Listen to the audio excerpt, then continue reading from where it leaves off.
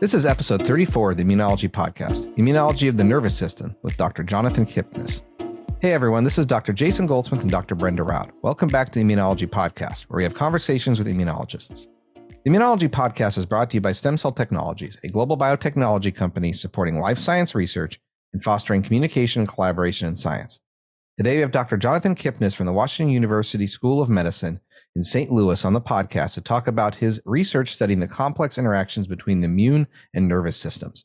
We also got our usual roundup of recent highlights in immunology news coming up. But first, looking for a quick reference that you can hang on your lab wall? Stem Cell Technologies has various wall charts covering different immunology topics, including a snapshot of COVID-19, an overview of antigen processing and presentation, and more. Explore all the immunology wall charts and order your free copy at stemcell.com/immunology wall chart. so how are you, Brenda? I'm doing quite fine. So I know this month is National Immunization Awareness Month, which, for us is just talking about more vaccination papers, which I will do later today. I mean, it's hard to overstate the importance of vaccines, right, in human health and how far they've taken us to improve the life of so many people around the world. It's a bit problematic, right? That nowadays we've seen this decline worldwide in the percentage, particularly of immunized kids, which refers not only now to, of course, COVID vaccination, but all these other vaccines that children get early in life, against diphtheria, chickenpox, measles, and it's so important to keep updated with all of those vaccinations everywhere. I was looking at um, some numbers that brought forward by the AAI, in which they suggest that immunization rates in children in the U.S. Declined from an 86% coverage in 2019 all the way to 81% last year, which I guess doesn't look like such a big decrease, but just a steep decrease. But if this tendency continues, it could be quite problematic, especially for those diseases that are so contagious and require really high levels of vaccination to keep not true herd immunity, such as measles. And yeah, I mean, this last year's due to all the disruptions in the healthcare everywhere. I think this has been seen all over the world. But it is important for children to keep their vaccination appointments and for parents to be aware.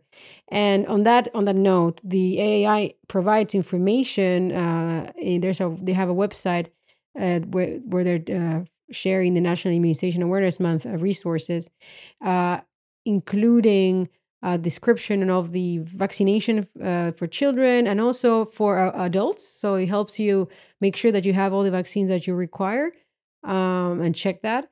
So I think so. The website is www.aai.org/NIAM for National Immunization Awareness Month.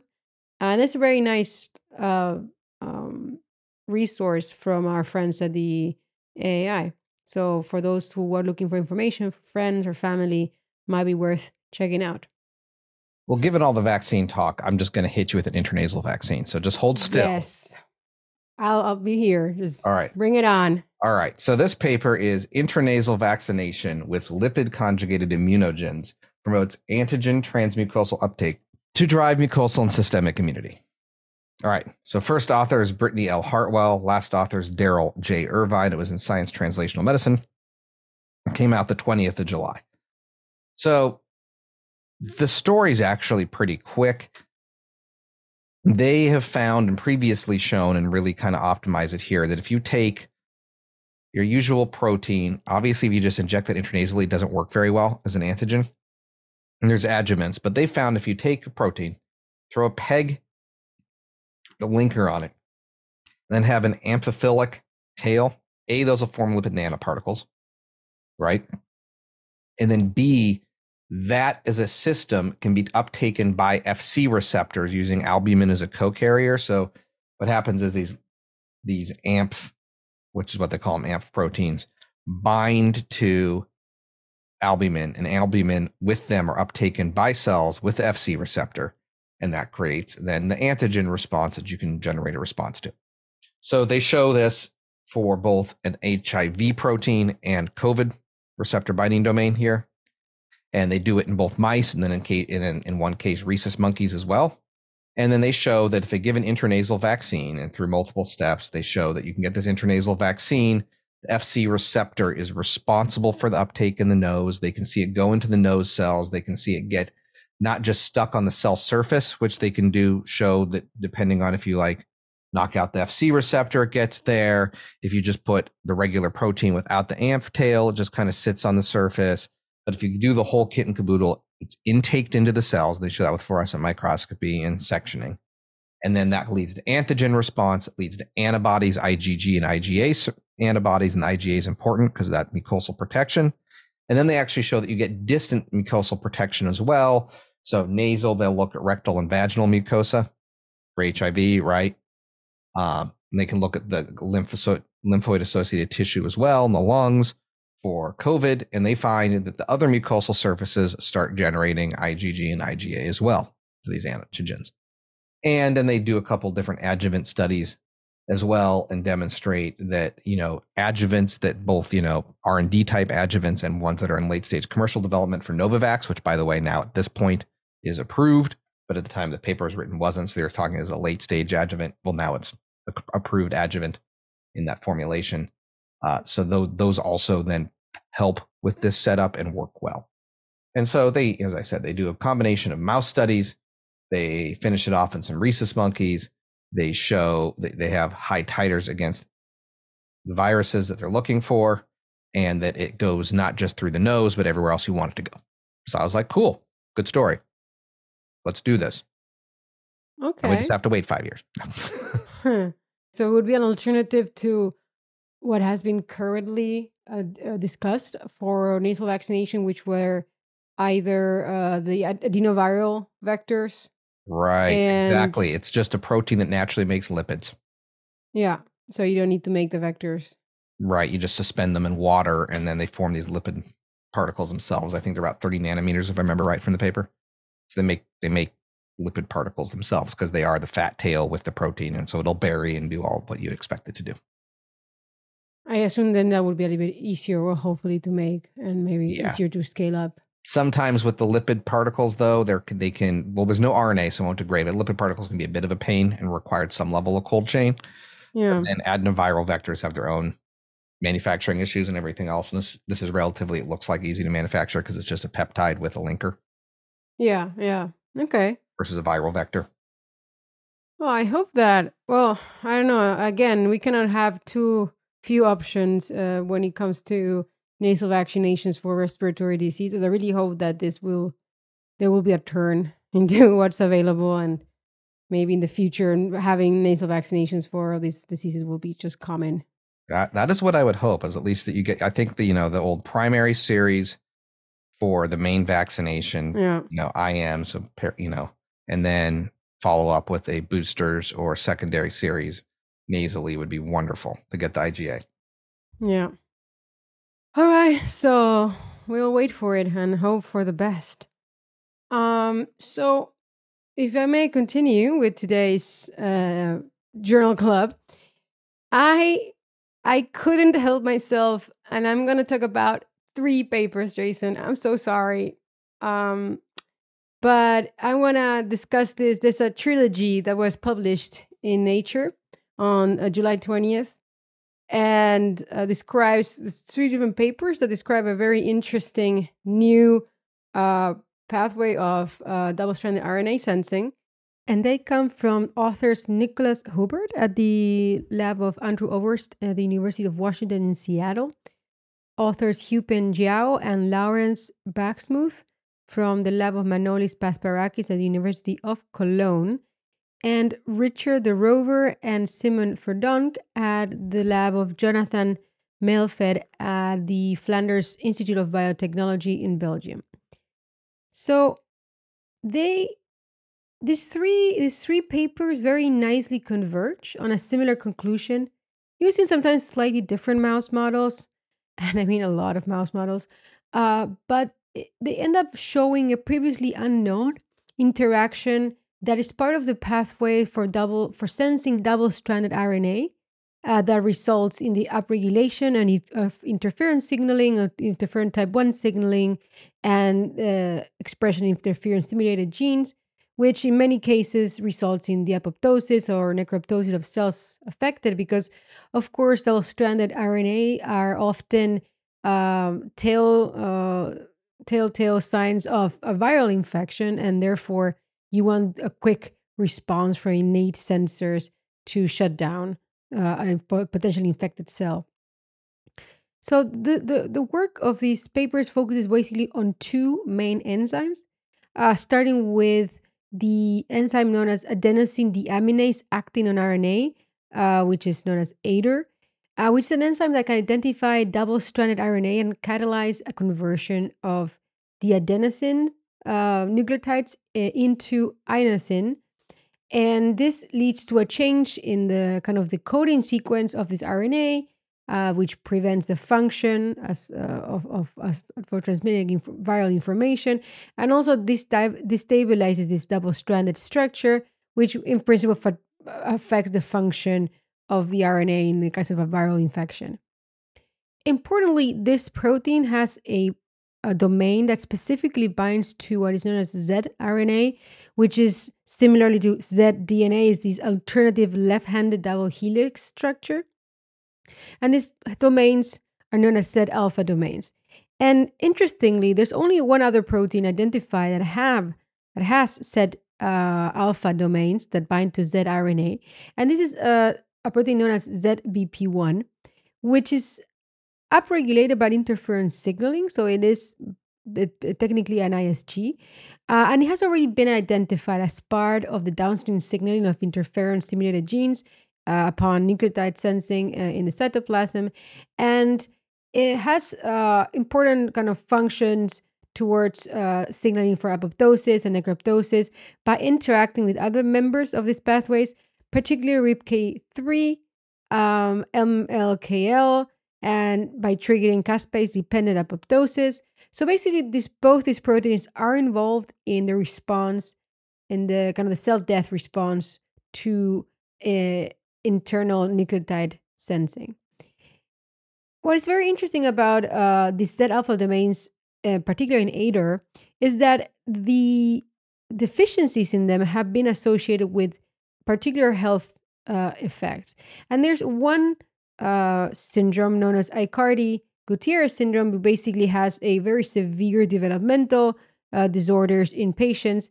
And there's several mutations that are related to nucleotide sensing that generate this syndrome. And one of them is a heterologous kind of situation in which you have a ADAR null allele together with an ADAR allele that is incapable of binding to through the Z-alpha domain because there's a mutation in there. And this results in this pathology, and which can be modeled in mice by also adding a null allele or together with mutations in the domain, in the Z domain binding area.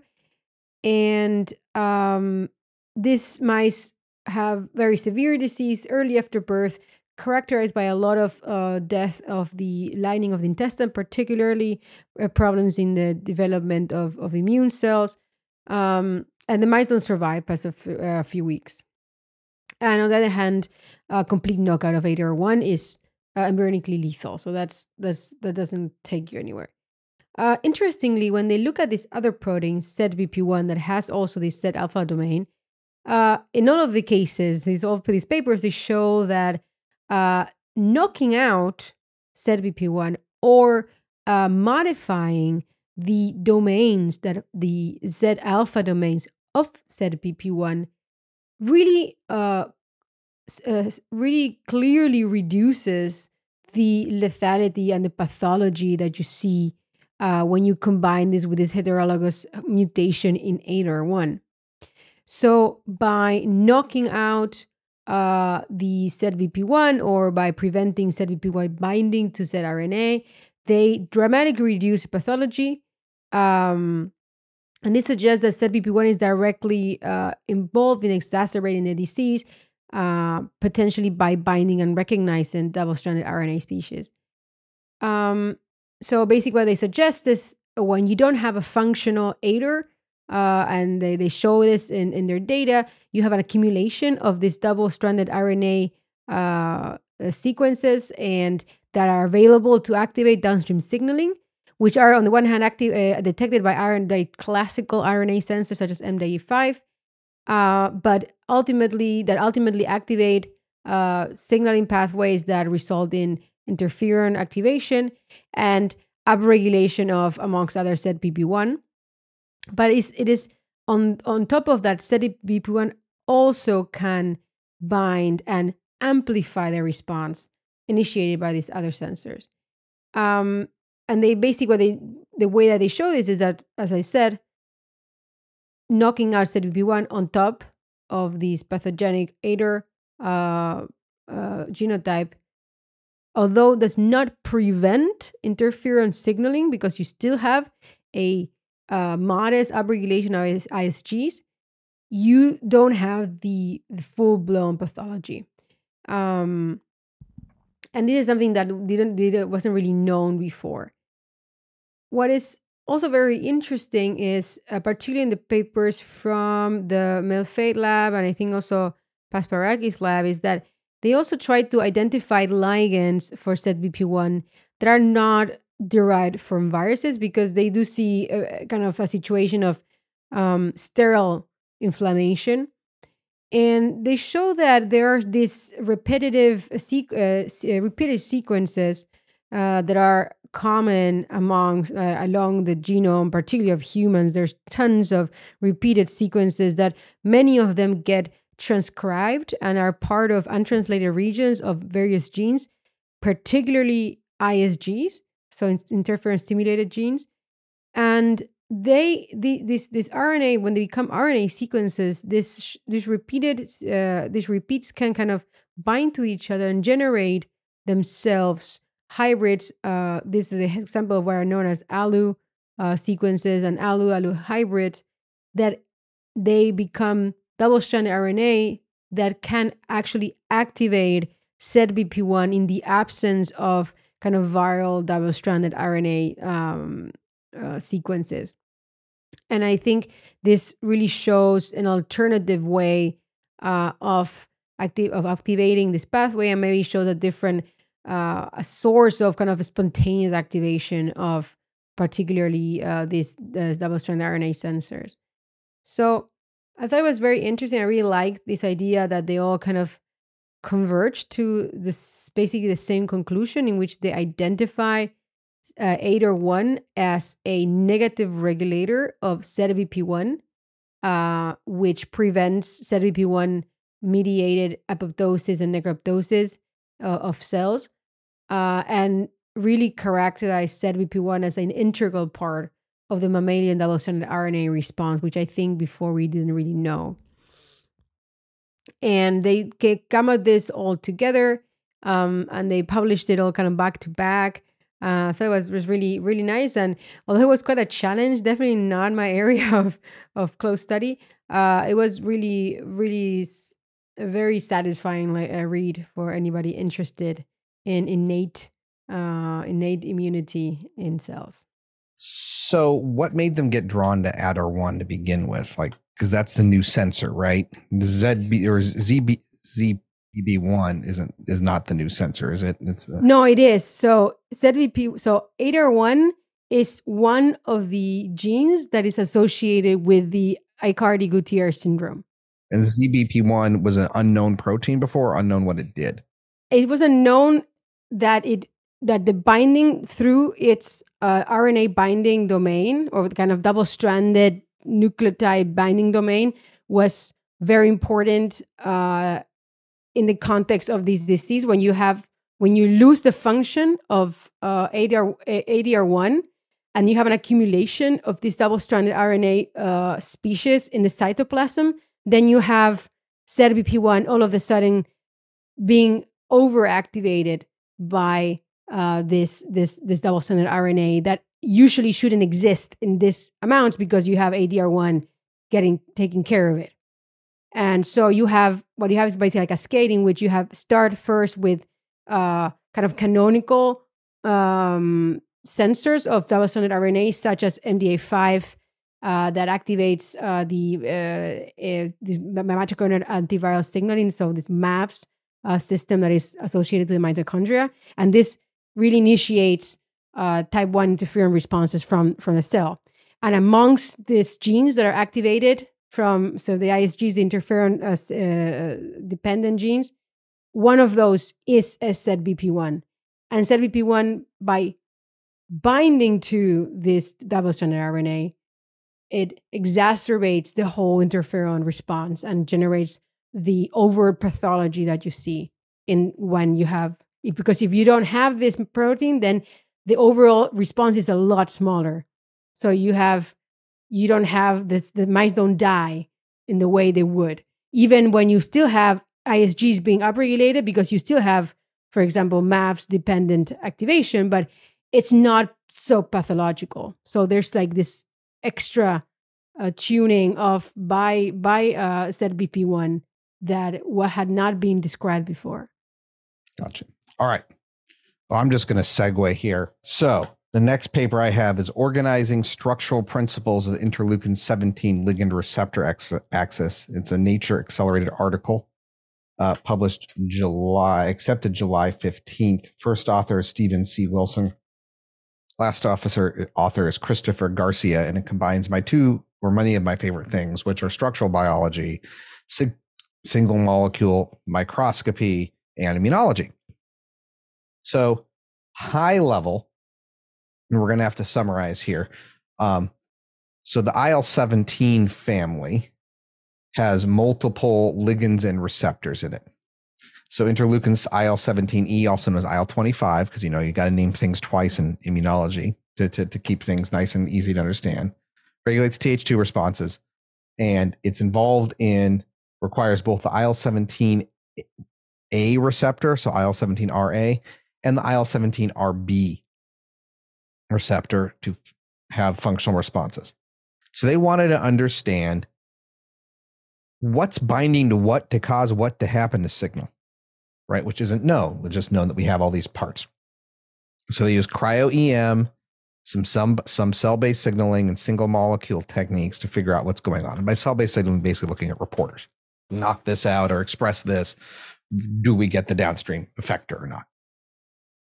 But high level, what they find is that the IL-25, IL-17RB makes a homodimer. And that then, an IL-25 only binds with IL-17RB. All right? And that complex then binds with IL-17RA to make the final signaling complex. And there's a tip-to-tip interface between these three, and that is what causes intracellular signaling. And so if I get this all right here, this also looks similar among other IL-17 cytokine complexes, because they also see that this happens with IL-17A and then IL-17RA, A, and RC. So they see the same organizing principle in that setup as well. And they think that this tip-to-tip formation, which leaves kind of a lot of space at the membrane proximal level between different things, is due to proximity constraints. Like these are bulky and they don't fit well together. And so the intracellular domains, then that is involved in intracellular signaling. But high level, what I think is interesting here, and they get at, is that we had two subreceptors, right, A and B, and then a cytokine, and no one knew, like, well, does it bind to one or the other? Is the receptor a mix of RA and RB, and is that what starts it? And then IL-25 comes on top and hits, right? Because you could have a heterodimer receptor, but no, 25 fully engages with IL-17RB, and that forms a complex that then promotes the binding of IL-17RA, and that's what makes the signaling system. So again, they do this by cryo-EM, followed by some single molecule as well, to show that these different interactions are together. So for those who don't know single molecule, you dilute things down a lot. You then have a microscope that through fancy optics can track individual light particles. And so you get past the diffraction limit of light microscopy through fluorescence and low dilution. So you know that one green dot is only ever one molecule, because you're kind of at the Poisson statistic distribution when you pipette it out. So at the very worst, you have two, but 99% 0 or 1.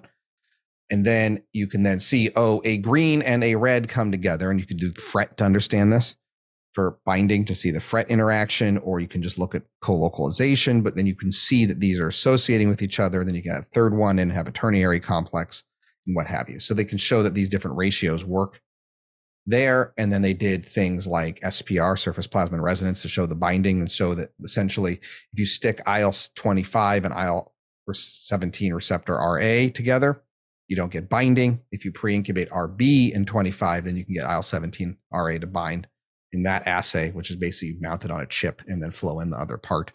So you can kind of, they map the cell out. They show downstream signaling with reporter cells and basically have a really nice biochemistry paper, which makes me happy inside. I'm glad it makes you happy. So just for me, when it comes to downstream, the signaling differs between IL-17 and IL-25? Well, so there's, right. So IL-17A binds to I have to pull this up. IL-17A, the cytokine, which is, remember, so IL-17E is the same as IL-25. IL-17A is what we think of as IL-17. IL-17 binds to the combination of receptors RA and RC. Right. And that has a similar structure to what they studied here. So they did that at the end. But what they studied here was IL-25 signaling, which is also known as IL-17E because it shares the common RA receptor. Right. But IL-25's receptor is IL-17RB combined afterwards with RA. And IL-17A is RA and RC. Fun. Yes. Okay. Yes. Okay. That's fun. Receptor binding. You know, the nitty-gritty details of... Hey, it's all in the details. All right. All right. We'll get back to biochemistry soon. Maybe we'll get a biochemistry of vaccines going paper. That'd be good. We've done one of those before. But now it's time for neuroimmunology. And we're going to be speaking with Dr. Jonathan Kipnis at the Washington University School of Medicine in St. Louis. But before we get to that, as a reminder, if you want to explore scientific resources for immunology research at the Stem Cell Technologies Immunology Learning Center, choose from different research areas and find expert interviews, technical tips, educational webinars, instructional videos, and much more. Visit stemcell.com/immunology-research. Hi, everyone. Today we have the honor of talking to Dr. Jonathan Kipnis. He is professor of pathology and immunology at the Washington University in St. Louis. And he's going to be talking to us about very fascinating research in the area of neuroimmunology. And we actually have covered one of his recent publications in one of our episodes. So I'm really looking forward to hear what he has to say about the coverage and to maybe dive a little bit deeper on the topics we discussed. Professor Kipnis, thank you so much for joining us. Oh, thank you for having me. It's really a pleasure and an honor being here. Thank you. Thank you for being here. And for our listeners, if I'm a little hazy today, I'm a little traveling around. So I'm not at the home studio. I'm at the backup recording location. Let's get started. I would like to kind of start the topic of today with a little bit covering up the basics, because I think our understanding of the role of the immune system in the brain and the central nervous system has really changed and evolved in the last maybe 20 years or 30 years. No, I think from we spent a lot of the 20th century thinking that the brain was this special realm of the body that was kept away from those nasty immune cells that would bring inflammation, and that there were certain experiments that suggested that there was a mitigated immune response in the brain. So, and that's where kind of we were maybe 40 years ago, but we have changed our understanding. So maybe I would like to ask you if you could give us a little bit of an overview of how our understanding of the functions of the immune system in the brain and the central nervous system has changed, and what are we standing at the moment? Well, this is more like I can give you a whole lecture on that, but I guess it won't go very well. So I think briefly, until maybe about 20 to 15 years ago, the concept was that if there is immune system presence in the brain, some pathology is going on. And therefore, the idea was that the two systems should live completely separately from each other. And in the last maybe 20 or 15 years, we started to realize that, this immune activity around the brain is normal, and actually not just normal, it also supports brain function. And many aspects of the brain are to some extent dependent on this immune surveillance and immune function. Every organ in our body is being surveyed by the immune system, right? So if there's a problem, the immune system needs to know, because this is our maintenance force in the body. So thinking that the brain doesn't need immune surveillance is a little bit kind of weird today when I think about it. But that's what we lived with, right? That was the dogma. So immune cells will be there only to do some pathology. And to be honest, we should also remember that even though the pathological aspects of immune system started probably from working on disease like multiple sclerosis, but the studies also contributed tremendously to the entire field of immunology. So I think from this brain immune pathology, we've learned a lot, and there are some big names who contributed tremendously to the field. So I think this pathological interactions were extremely important, right? I mean, we know now how cells get in and what's wrong going on, and lots of interesting things. But the physiology was a little bit understudied. And I think now, wonderfully, I mean, things are getting back to where they should be. And people asking, wait a second, so why do we have all these T cells around, or all these B cells around, and all these macrophages? I mean, or gamma delta cells, you name it, right? You name it, and the cells are there. And so what are they doing? To continue on that, though, so there are immune cells in the brain, and they're there all the time, not just when something terrible happens. But there's still kind of a concept of immune privilege, at least somewhat, right? That it's not normal, and people hopefully can hear my air quotes here with that. But can you speak to that a little bit at a high level of how the brain immune system is fundamentally different than the systemic immune system, or say other tissues with resident immune cell types all over the place? The whole idea of immune privilege, if everybody refers back to Medawar from 40s, I think the initial papers were in 20s. Actually 21 in June was a paper showing that rat cancer cells, you implant them in the mouse brain and they wouldn't be rejected. And then there was a follow-up, and then Medawar showed it with skin transplantation, right? Basically, if you read carefully Medawar's papers, what he showed is if you put a piece of a foreign skin and you put it in a brain, it indeed won't be rejected. But if you put it on a skin and in the brain of the same recipient, then both sides will be rejected, which already tells you from 40s, right, that if you prime immune cells in the periphery, they will be able to cross barriers and they will be able to get into the brain. This was extremely important finding of Medawar, which was completely forgotten and ignored. Because everybody just focuses on what they want to focus on. And I read both of his books. I think he wrote only 2 books. One is Advice for Young Scientists, and the other one is his autobiography. He talks a lot about his findings, but he doesn't mention the brain at all. So I don't think that for him, the brain and the eye immune privilege was so important, but everybody, of course, kind of gives him the credit because he was Nobel laureate. And so by saying Medawar discovered it, it makes it sound a little bit more. So I know I would have loved to talk to him and see what he really thought about this whole idea of brain being so immunologically unique. Now, so following up in the following years, the mechanism when people were giving to this immune privilege is 2 things, right? Number 1 is we have blood-brain barrier, which is impermeable barrier. And number 2 is there is no brain, no lymphatics that services the brain. So first of all, claim number 1 is wrong. And going back to Medawar, he showed that your prime cells in the periphery, they go into the brain. MS is cells getting into the brain. Brain infections, you have the patients are dying from immune response, overactive immune response.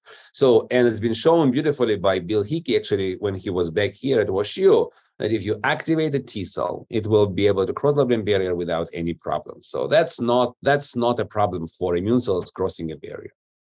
And the second thing, the lymphatic part, not having lymphatic drainage of the brain is also wrong. And we showed this in 2015 in our paper, where we show that there are lymphatics. They're not in the brain, they're outside in the borders, but they drain the brain into a draining lymph node.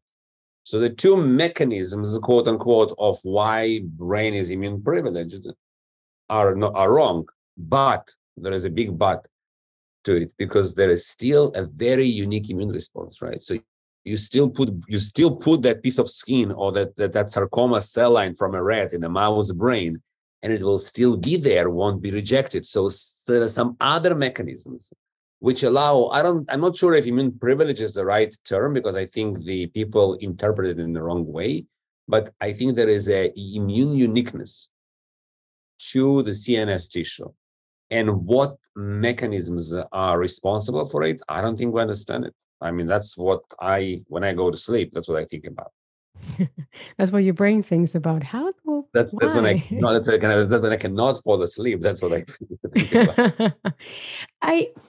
I guess in that sense, it's not a coincidence, right? That we have this different priming, this kind of, would say, more tolerant environment in the brain. What are the risks of allowing inflammation? Or because our tissues maybe have a little bit more, are more tolerant towards inflammation, or it's easier to end up having inflammation. But inflammation in the brain is I would say, is a very dangerous thing to have. Would you agree with that? And maybe that is part of the evolutionary pressure to have a slightly different kind of environment that we don't understand how, but that's how it is. Yeah. So no, the analogy that I give is the brain is like a household with a bunch of babies, sleeping babies that you will want to disturb, and then immune cells are party people. So you don't want party in your house when you have sleeping babies, right? As a parent, I can very much relate to this analogy. I don't know if you get it. And so what do you do? You still want to live your life, you still want to host your party. So what do you do? Well, so you host outside of the house. You host in your yard, or you host on your terrace, or whatever you have, right? And so that's how brain operates. So instead of in every other tissue, we have patrolling happening through the tissue, right? We have lymphatic vessels in the tissue. We have APC in the tissue. For the brain is very different. The brain operates through its borders. So the immune surveillance of the brain is happening through the border, not through the brain. So you still have, so instead of immune cell coming inside the brain and crawling around and bothering those sleeping babies, you take the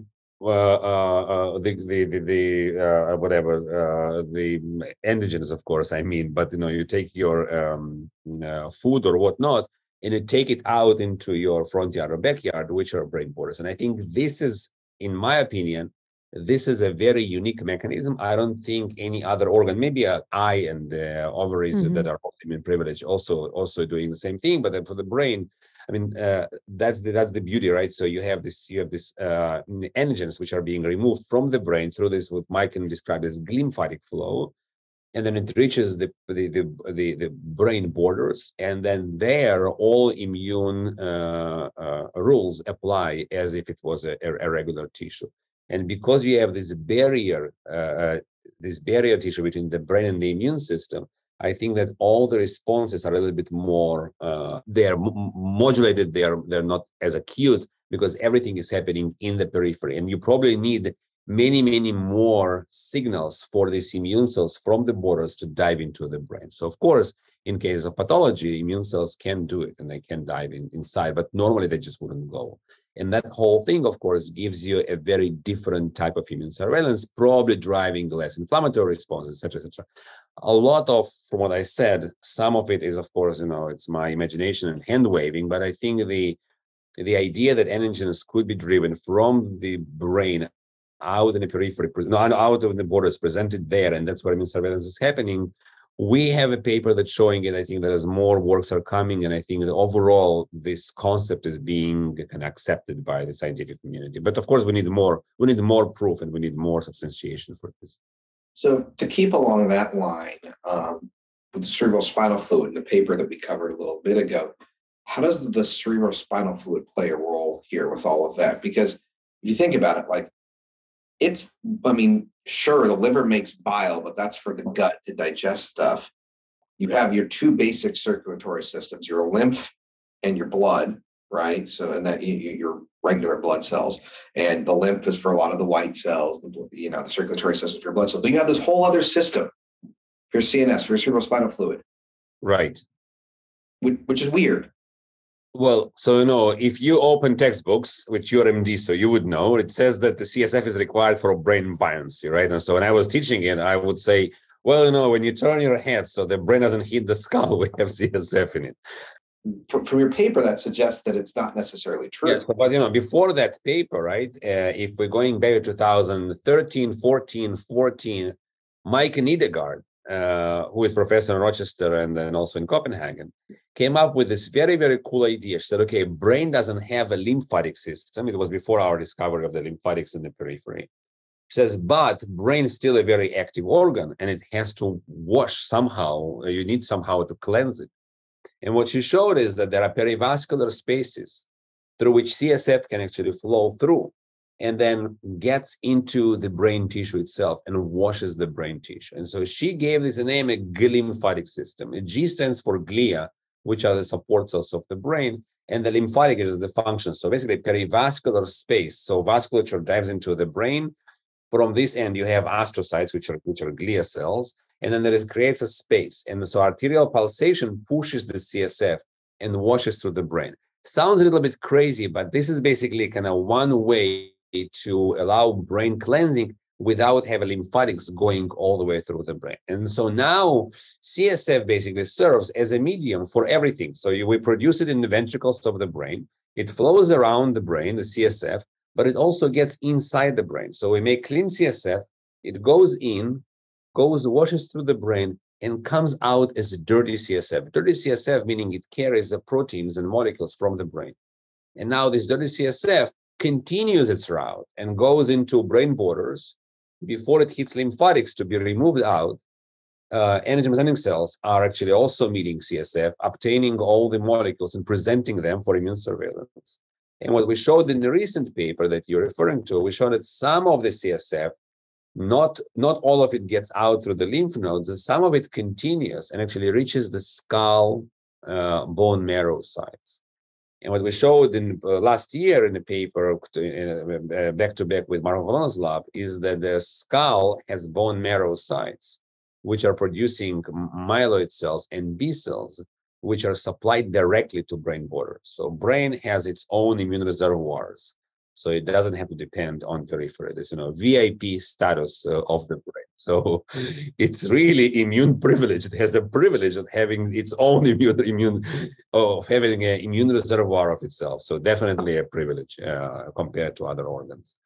And then the CSF basically goes from the brain all the way directly into those sites in the skull, which probably is a good thing because it probably informs those reservoirs of what's happening in the brain. So if there is a problem, and we showed this, let's say if you do injury, even in the spinal cord, you start seeing immediate myelopoiesis. And so all progenitors actually become very, very active. So suggesting that there is a communication from the brain to the site without innervation, the CSF can delivers the messages. So it becomes a very, very important system to allow to cleanse the brain, to allow immune surveillance of the brain, and to inform the immune reservoir of the brain.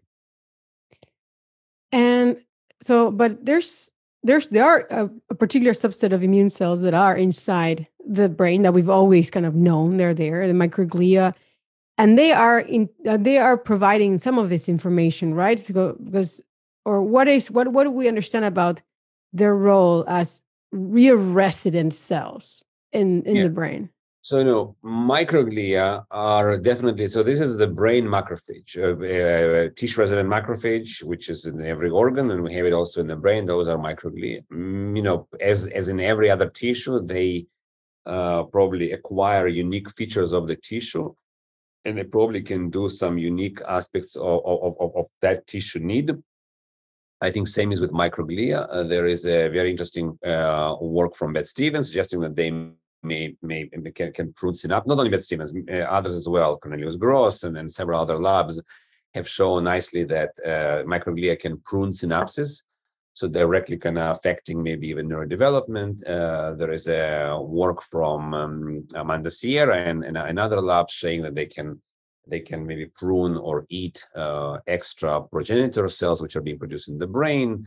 There are now more and more work suggesting that microglia are maybe patrolling brain vasculature, even though they can't really reach to brain vasculature. So that may be a little bit anatomically, I not fully understand. And again, there is beautiful work from Ann Schaefer's lab showing that actually microglia are affecting really function of neurons, which is it's all very, very, very interesting, right? But those are resident cells of the brain. So what my lab is primarily interested are the cells in the periphery of the brain, and how these kind of peripheral cells, but the border cells, how they affect brain function. But again, so if we're going 5-7 years ago, we would say microglia are in the brain, everything else is outside. But slowly, there are papers that maybe in aged human brains, we see T cells, we see B cells, we see NK cells. Even in aged mouse brains, we can see some of these cells. That is beautiful. There's a lab or two that's claiming for mast cells in the brain, and they're showing some very interesting work on that. There is now a paper from Adrian Liston's group in UK showing that without T cells, microglia will not differentiate fully and will not mature fully. Now, do T cells have to be inside the brain to affect microglia maturation? I'm not so sure, but Adrian thinks they do, and he shows that cells are there. So maybe this neuroimmune interaction is even more evolved than we now understand, because in my mind, it was microglia inside, everything else is out, but things are changing in that front as well. So to continue on this kind of notion and the cerebrospinal fluid, clinically, like when you see a bunch of white cells in the cerebrospinal fluid, that's bad. But also, it's never zero. It's 0 or 1 or 2 per, I forget if it's mil or 10 mils or whatever. So there's always a few there. It sounds like maybe then part of the message is that those cells are actually pretty active in doing things and communicating, and even at rest, they're kind of your messenger cells, like just going back and forth and saying, "What's up? How's it doing? Everything okay here?" Have we been able to understand more of those cells and their function yet? Like at the quiescent state, not the I have MS or I have meningitis and there's a bajillion immune cells coming out of your CSF that looks white when you tap it. I'm talking about like this regular old run-of-the-mill straw-colored CSF day. Yeah, no, this is a brilliant question, because when I just started my lab, I went to talk with a physician who will remain unnamed, and I told him, "Can we look at CSF from healthy or normally developing and autistic kids?" And he told me, "There is nothing in the CSF of autistic kids." We looked, and I said, "What do you mean nothing?" He goes, "Well, there's no cells." I said, "Well, there must be some white blood cells." He says, "No, it's 0." I said, "0?" He said, "Well, maybe 1 or 2." And I said, 1 or 2 per what volume? And he said, "Well, per microliter." I said, "Well, then that's like, it's 500,000 to 1 million. It's a lot of cells that you can take with a CSF." But CSF, so you were looking in a mouse, right? Majority of the T cells, actually, and B cells, will be adhered to either arachnoid or the pia. So in the CSF will be minority. So if you have 500,000 T cells in a CSF of a human, that tells you that there are millions of cells sitting there. It was probably 15 years ago. He basically dismissed me, so I left. And then I think the first paper that I am aware of came from Tony Weiscore's lab several years ago. David Gate was the first author, showing that there are some viral specific T cells, CD8 cells, in the CSF of Alzheimer's patients. They don't know what these cells are doing. They may be good, they may be bad, they may be irrelevant, but they do find clonal expansion. And so we have now a big paper that we are actually revising, which also addresses the role of these different T cells in the CSF. Over the last, maybe, 20 years, we and others have been showing the potential role of different T cell subsets on brain function. And it's very cool, right? So you can take different cytokines and then produced by different subsets of T cells, and they modulate different behaviors. So for example, probably the most known one that's been done by many, many groups now is IL-17. In our case, it's produced by gamma delta T cells. I think we're in agreement with a group from Portugal, Bruno Santos Silva. But the thing is basically is there's a meningeal cytokine which affects behaviors. IL-17 drives particular behavior, gamma drives something else, IL-4 drives something else, and they're all produced by T cells. Now, to understand the picture fully, no, but we have these very interesting points, which I think would be very cool eventually to put the puzzle together and then get maybe a little bit clearer picture of this brain immune interaction and how it affects our behavior. That is really, really interesting, particularly because, we always talk about the effects of different. I'm a T cell enthusiast. So I always looking at, well, what different profiles of T cells are doing. Now we have a kind of an idea of how they affect in other parts of the body. And given that the brain is such a complex tissue organ that we don't completely understand, it's just really fascinating to see these two complete sets of complexity coming together and just baffling us completely, I guess, in a way. And one aspect, I agree. This is kind of, I don't know, the question I was constantly getting is why would from neuroscientists, why would immune molecules affect brain function? And, it was hard for me to explain it. But then at some point, I just looked at the problem as an immunologist, not as a neuroscientist. And I said, wait a second, we evolved into a world of microorganisms.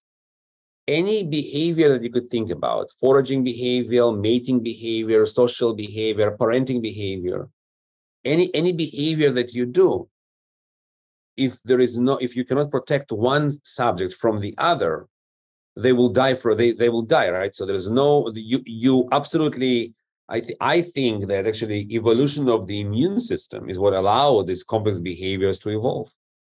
And, as an example that I give now is I ask people, think of your behavior in March of 2020 and your behavior in March of 2022. Are these two behaviors different? And are they different because of one thing, the status of your immune system, right? We got the vaccine, we got boosted, and so we now feel okay to go to restaurants, take our masks off and do whatever. So this is in a span of 2 years. Think evolutionarily. The two systems had to communicate with each other. And on the other, and so that's kind of why immune on the brain. And why brain on immune is because if brain controls every organ in our tissue, how can the brain not control the immune system? Yeah. How can brain allow immune system to run unleashed? I mean, the brain is a master regulator as a computer, right? So it has to control it. So I want to tie that in with the idea of master regulator, though, from being a gut microbiome guy to a large extent. You see some really weird stuff that happens, like the bacteria in your intestine metabolizes food differently in different people to produce neurotransmitters in different amounts that affect your behavior, to the point they think depression in the microbiome are transmitted. Or they affect your immune function by priming it, which then also can affect your brain function. So yes. I do wonder, when we talk about, the brain obviously is the pilot, but sometimes I wonder if the cart is driving the horse, including with the immune system. Does the immune system, which is sensing all of the stuff in our environment, whether that's from the gut or from the skin, the lungs, right, the three main epithelial tissues, is it generating signals that tell the brain how to behave? And so you think you're making a choice or you're having behavior, and it's really just the fact that your immune systems are telling you what the heck to do. So I don't know if you read it, but I wrote an article called Immune System, the Seventh Sense. It was in JEM, but then Scientific American asked me to write it a little bit more for lay audience, so it's in Scientific American as well. Funny enough, the major criticism I received was, why do you call it 7 sense? We have more than 6 other senses. I said, if that's the only thing that bothers you, we're good. It's good. I didn't want to call it the 6th sense because of the movie, so I call it the 7th sense. But I absolutely agree with you, because if we believe that the brain needs to know, so, if I smell a smoke, or if I see a lion, and if I see a gunpoint, right, my brain will take an action to protect me for survival, right? To make sure that I survive. So how can we think that the brain doesn't know about invasion of the pathogens into the body? So brain somehow needs to know about that, or change in the microbiome. And these things could also kill you, right? As efficiently, probably, or more efficiently than as a gun or as a lion outside. And now, how does the brain know about invasion or about changes in the microbiome? And I think this is where immune system comes in as a sensory modality, because immune system does, like I tell my neuroscience trainees, I said, immune system does lots of things quite all right. None of them really perfect, right? We need to boost it all constantly. But it does one thing exceptionally well, better than any other system, is recognition. You change one amino acid, and it knows that it was changed. So it's pretty amazing. So I think that one of the roles of the immune system is to recognize those microorganisms, both commensals and also those that invade us, and then inform the brain about them. And so there is a constant communication between the immune system and the brain. And then when we have a disease or a big infection, I think there is also communication to the brain and say, okay, hey, shut down.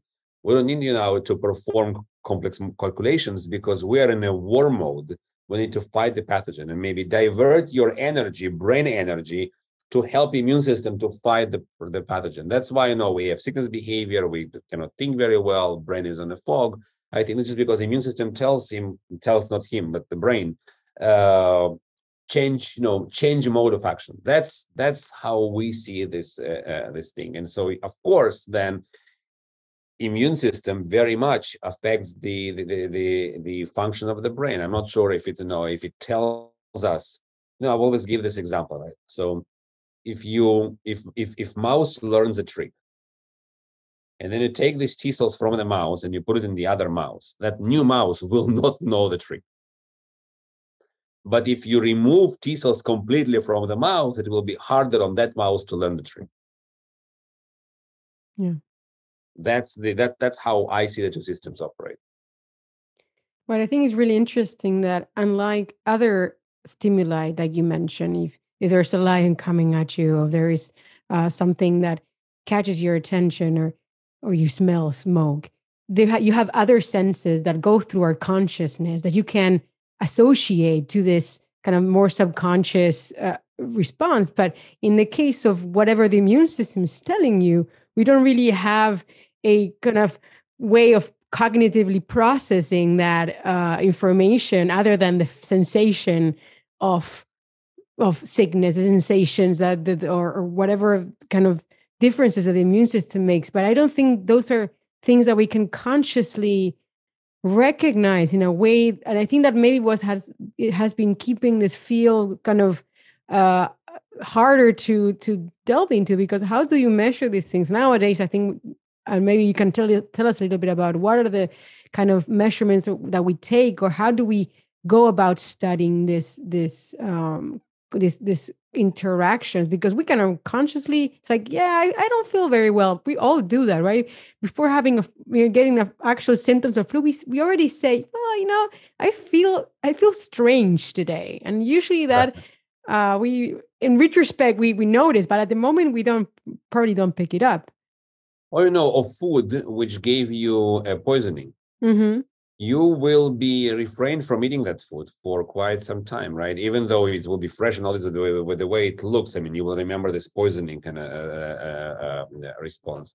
And there are some works that showing that you can actually train the mouse, and if you give them, let's say, infected water, then there will be a memory to that particular, whether it's smell or location, or depends what you associate with, right? So clearly, there is a memory to, or another example is when you are sitting next to a sick person, and then within minutes you start feeling sick yourself on a plane, and somebody's coughing next to you, and oh my god, I don't feel very well. But you cannot get infected so quickly. But yeah, this kind of brain immune interaction, I mean, this is, I think, is happening all the time. But to going back to your question, one thing that today we know, of course, because there is so much data which is publicly available on single cell nucleus, neurons, for example, that we can look at.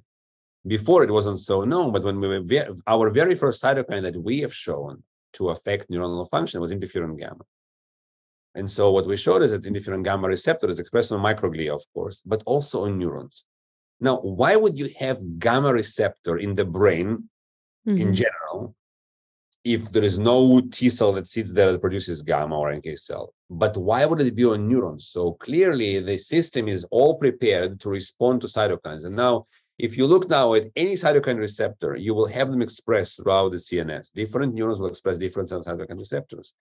And vice versa, on immune cells, you will have expression of a bunch of neurotransmitter receptors. Right? So clearly the two systems are ready to communicate and talk to each other. So this idea that there is no interaction, I don't think anybody anymore thinks there is no interaction. I think now the question is how they interact, not whether or not they interact. Yeah, think about fever, right? Get sick, have a fever, you get stupid.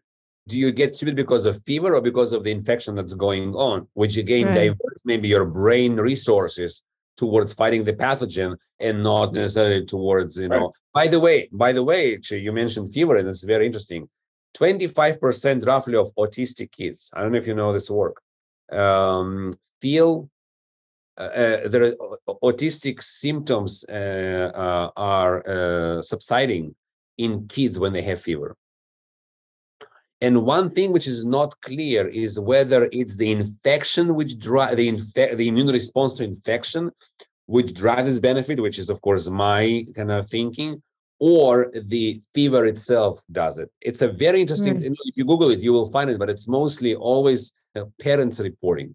But 25% of parents say that they can see in their kids improvement of the symptoms with fever. It's a fascinating story on its own. I don't know why but we actually did some work. We even got funding initially from Spectrum, well, not Spectrum, sorry, from Safari, which is Simon's foundation, and we started doing something, but we didn't really finish this work. It's a fascinating story. I would say there's a fundamental difference between neurons being sensitive to the increased temperatures. I guess that would maybe affect the neurotransmitters or the metabolism of and the homeostasis of the neuron itself, and neurons actually responding to cytokines through receptors and receiving kind of downstream signaling from those receptors. That would be so, and I guess that kind of refers to what you mentioned, the difference. So what do we know about that? So I would say, heat kind of is terrible in any case, or having, I don't know, less oxygen or having less glucose or things like that. But another thing is having actual specific signals that are a consequence of specific other kind of signals from somewhere else that specifically go through receptors that are normally expressed by cells who are designed to respond to the immune system. Yeah, that's what I absolutely agree with you. So I think these are two different questions, right? So neurons, bunch of neurons do have receptors for different cytokines. We just had a paper last year showing that interleukin-4, for example, signaling on neurons, directing on particular subset of neurons is required for a mouse to learn a particular task. Now, will the mouse learn without this IL-4? Of course it will, but the learning will be much slower and not as robust. Okay, so with interferon gamma, we show that this is involved in social behavior. And with IL-17, bunch of labs, not only our lab, showed anxiety behavior, learning behavior, and there's Gloria Choi and Jun Ha, beautiful work on how maternal 17 from the gut can actually affect neurons and then drive maybe autistic-like symptoms and neurodevelopmental problems. So, but this is all happening through direct signaling by cytokines on these neurons, right? So, which is now fever is a whole different question, because we don't understand, not we as this scientific community. I don't think we have a good one agreed upon everybody explanation. What is the role of fever? Right? We have different hypotheses, but we don't have one good, again, the explanation for what is fever good for. As probably we don't know, probably the same thing would be said about the sleep, right? We don't know why we sleep. We have a bunch of speculations and bunch of hypotheses, but we do not have a kind of one thing that we say, okay, we absolutely know that sleep is required for that. We know if we don't sleep, we will die. But why we sleep, the purpose of sleep as a state is not fully understood. The same thing, I think the purpose of fever as a state is not fully understood. I have one small thing. I wonder whether, in the case you mentioned, that we see that autism seems to have some connections with brain inflammation or like inflammatory states in the brain. I wonder do you think in this field people might be a little bit reluctant to go that way because of, well, our previous, all these maybe he was already old, but a lot of people would know about the Andrew Wakefield story and vaccines causing autism, whether people might be afraid that then other people might be making those connections and say, well, inflammation then, and maybe that's why people are a little bit very cautious, or it's just that you don't think that enough research is done for no particular reason? Well, so no. I think that the major problem with autism is that we don't have good animal models, right? There are animal models which are, it's a very complex. I mean, it's not a disease. It's called, the official name is of autism spectrum disorder, right? So it's a very complex disease.